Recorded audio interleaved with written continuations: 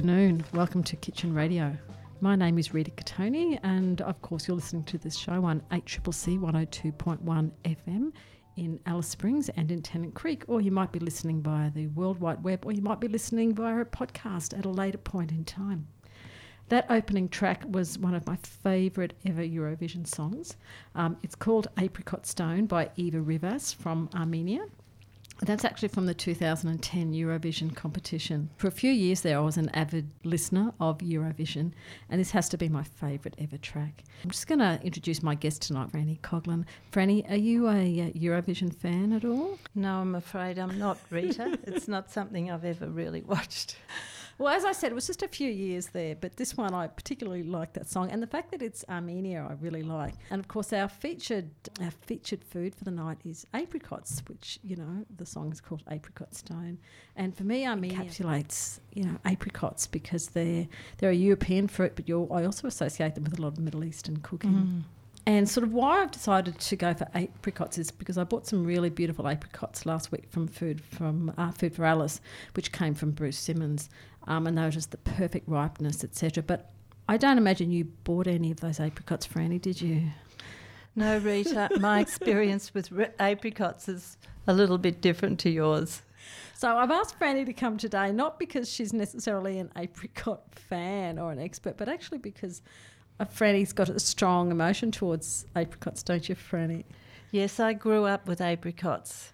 We had about 5 or 6 trees on the property I grew up on, and I had a mother who wasted not, want not, was her big saying. So we ate millions of apricots every year. And how many of you were there? There were 5 children. And did you grow up on a farm? Grew up on a farm.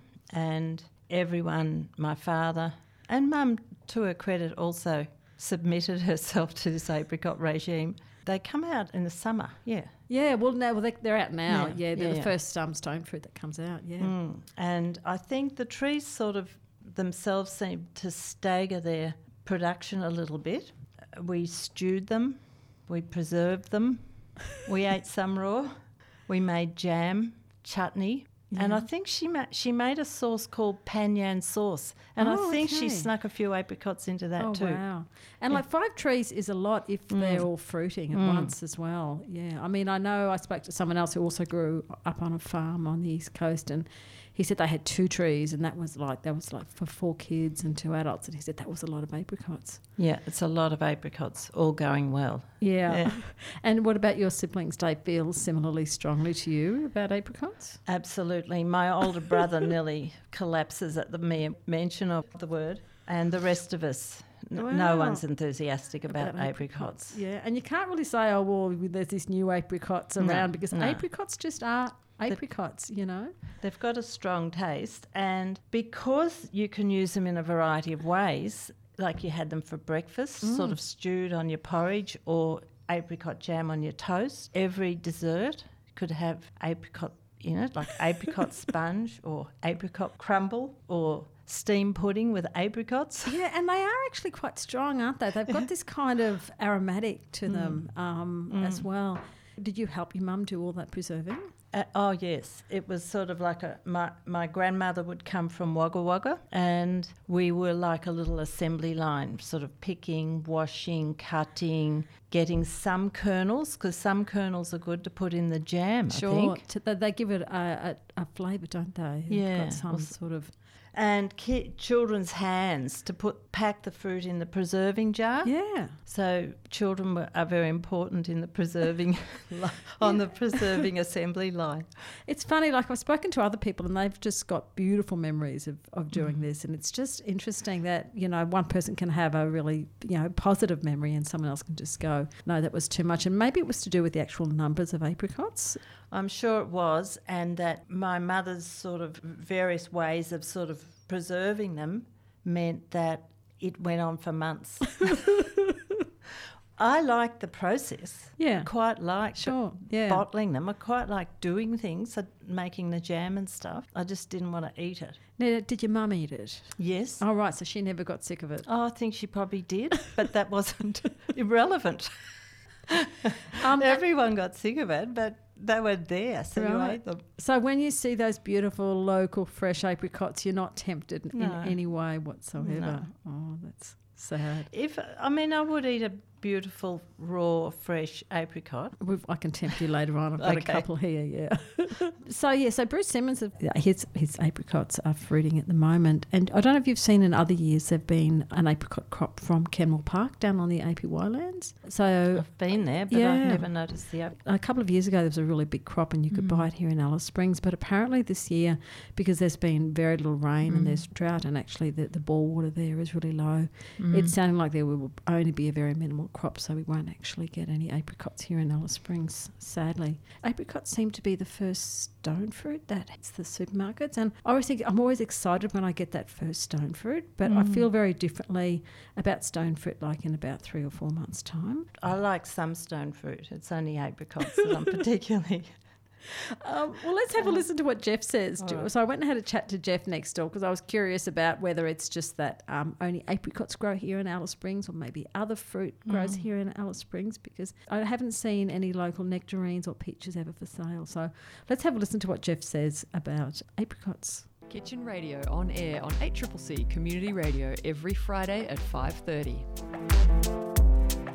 So, Jeff, I bought some apricots the other day from Food for Alice, and they're obviously growing locally here, but there weren't nectarines or anything else. Is it because apricots are in season, or it's because apricots do particularly well here? Apricots are in season. Many of the stone fruit will grow here. The real key to stone fruit here is getting low chill varieties, right?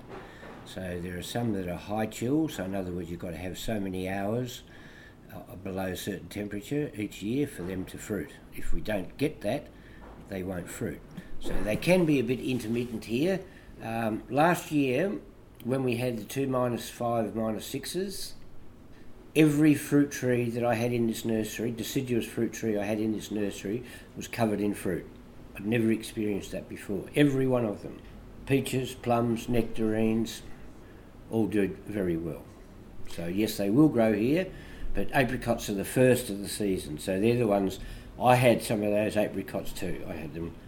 They were Bruce's, I think. Bruce Simmons's, yeah. And he brought them to me. Yeah. Or he didn't, Jenny did, so. And they were really good. Yeah, Yep. But see, he had, I don't know how big his crop was this year, but last year his crop was enormous because of that colder days. And he had 2 trees with literally thousands of apricots on. But this year we didn't have a very cold winter, so... Still had some cold nights, but yes. So the crops weren't as good, right? Often in Alice you'll find that a lot of, even the citrus, you get a good crop one year and you'll get a light crop the following year.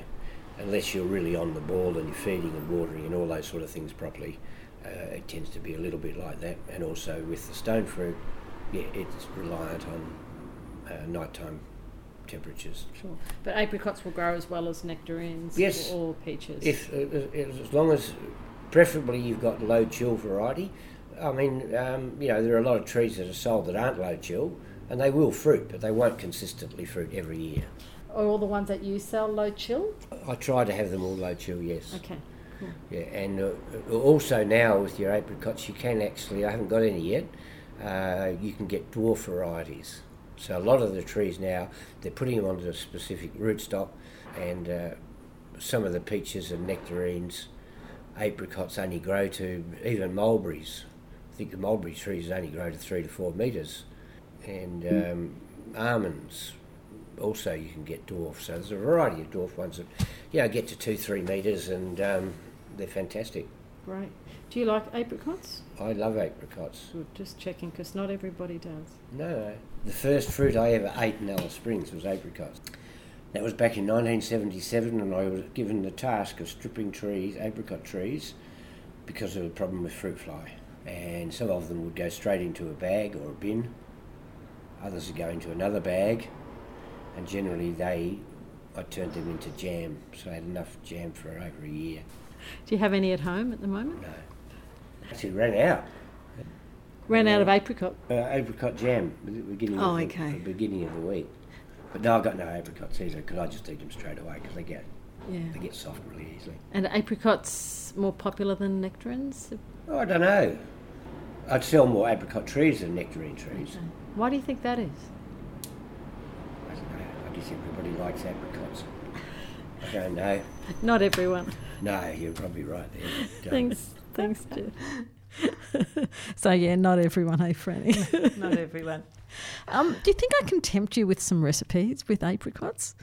You can try. I can try, okay. I'll sit and listen. Okay, so this is a really fantastic one, and it's actually a savoury recipe, and it's Persian chicken polo, and it's actually from Claudia Roden's Middle Eastern Cookbook, which is almost like an encyclopedic book. I love this cookbook. Go through the recipe. So it's got basmati rice, onion, butter or oil, a chicken, a roasting chicken, salt and pepper, raisins.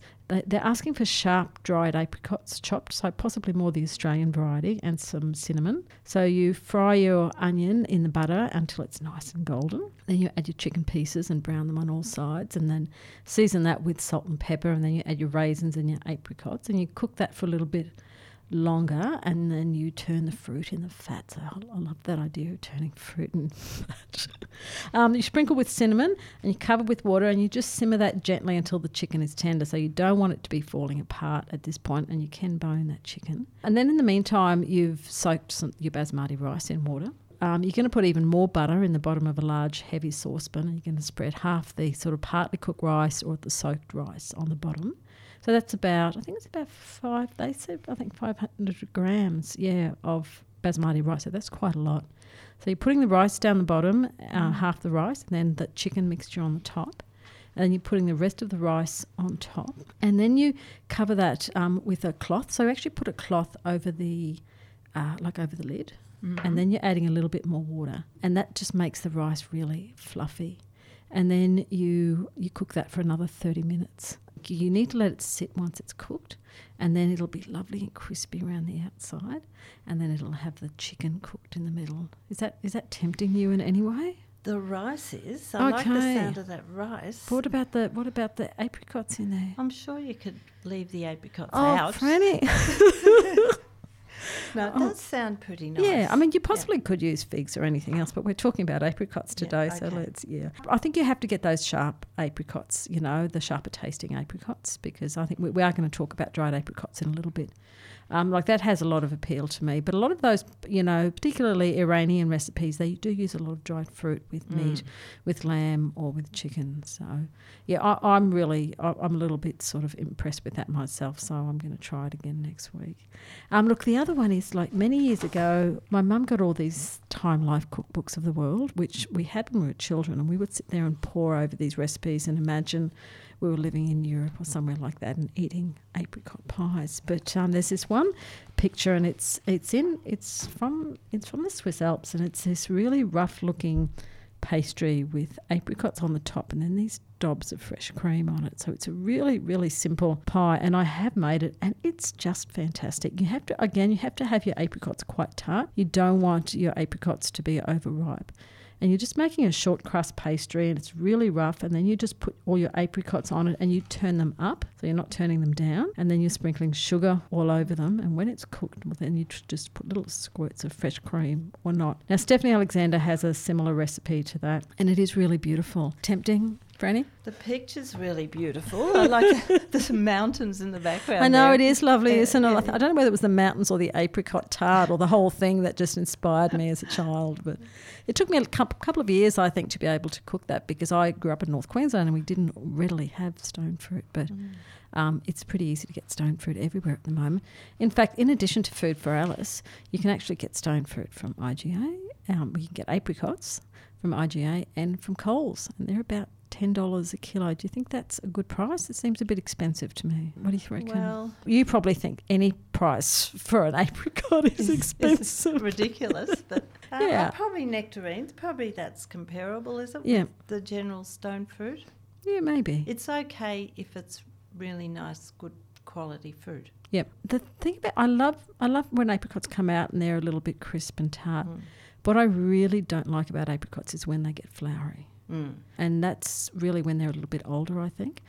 But I've got this beautiful apricot that I got from Coles this afternoon, and it's kind of red on one side and then it's orange on. It's apricot coloured because apricot's a colour as well. But Franny, it's got this little crease down there, and you were telling me about that little crease.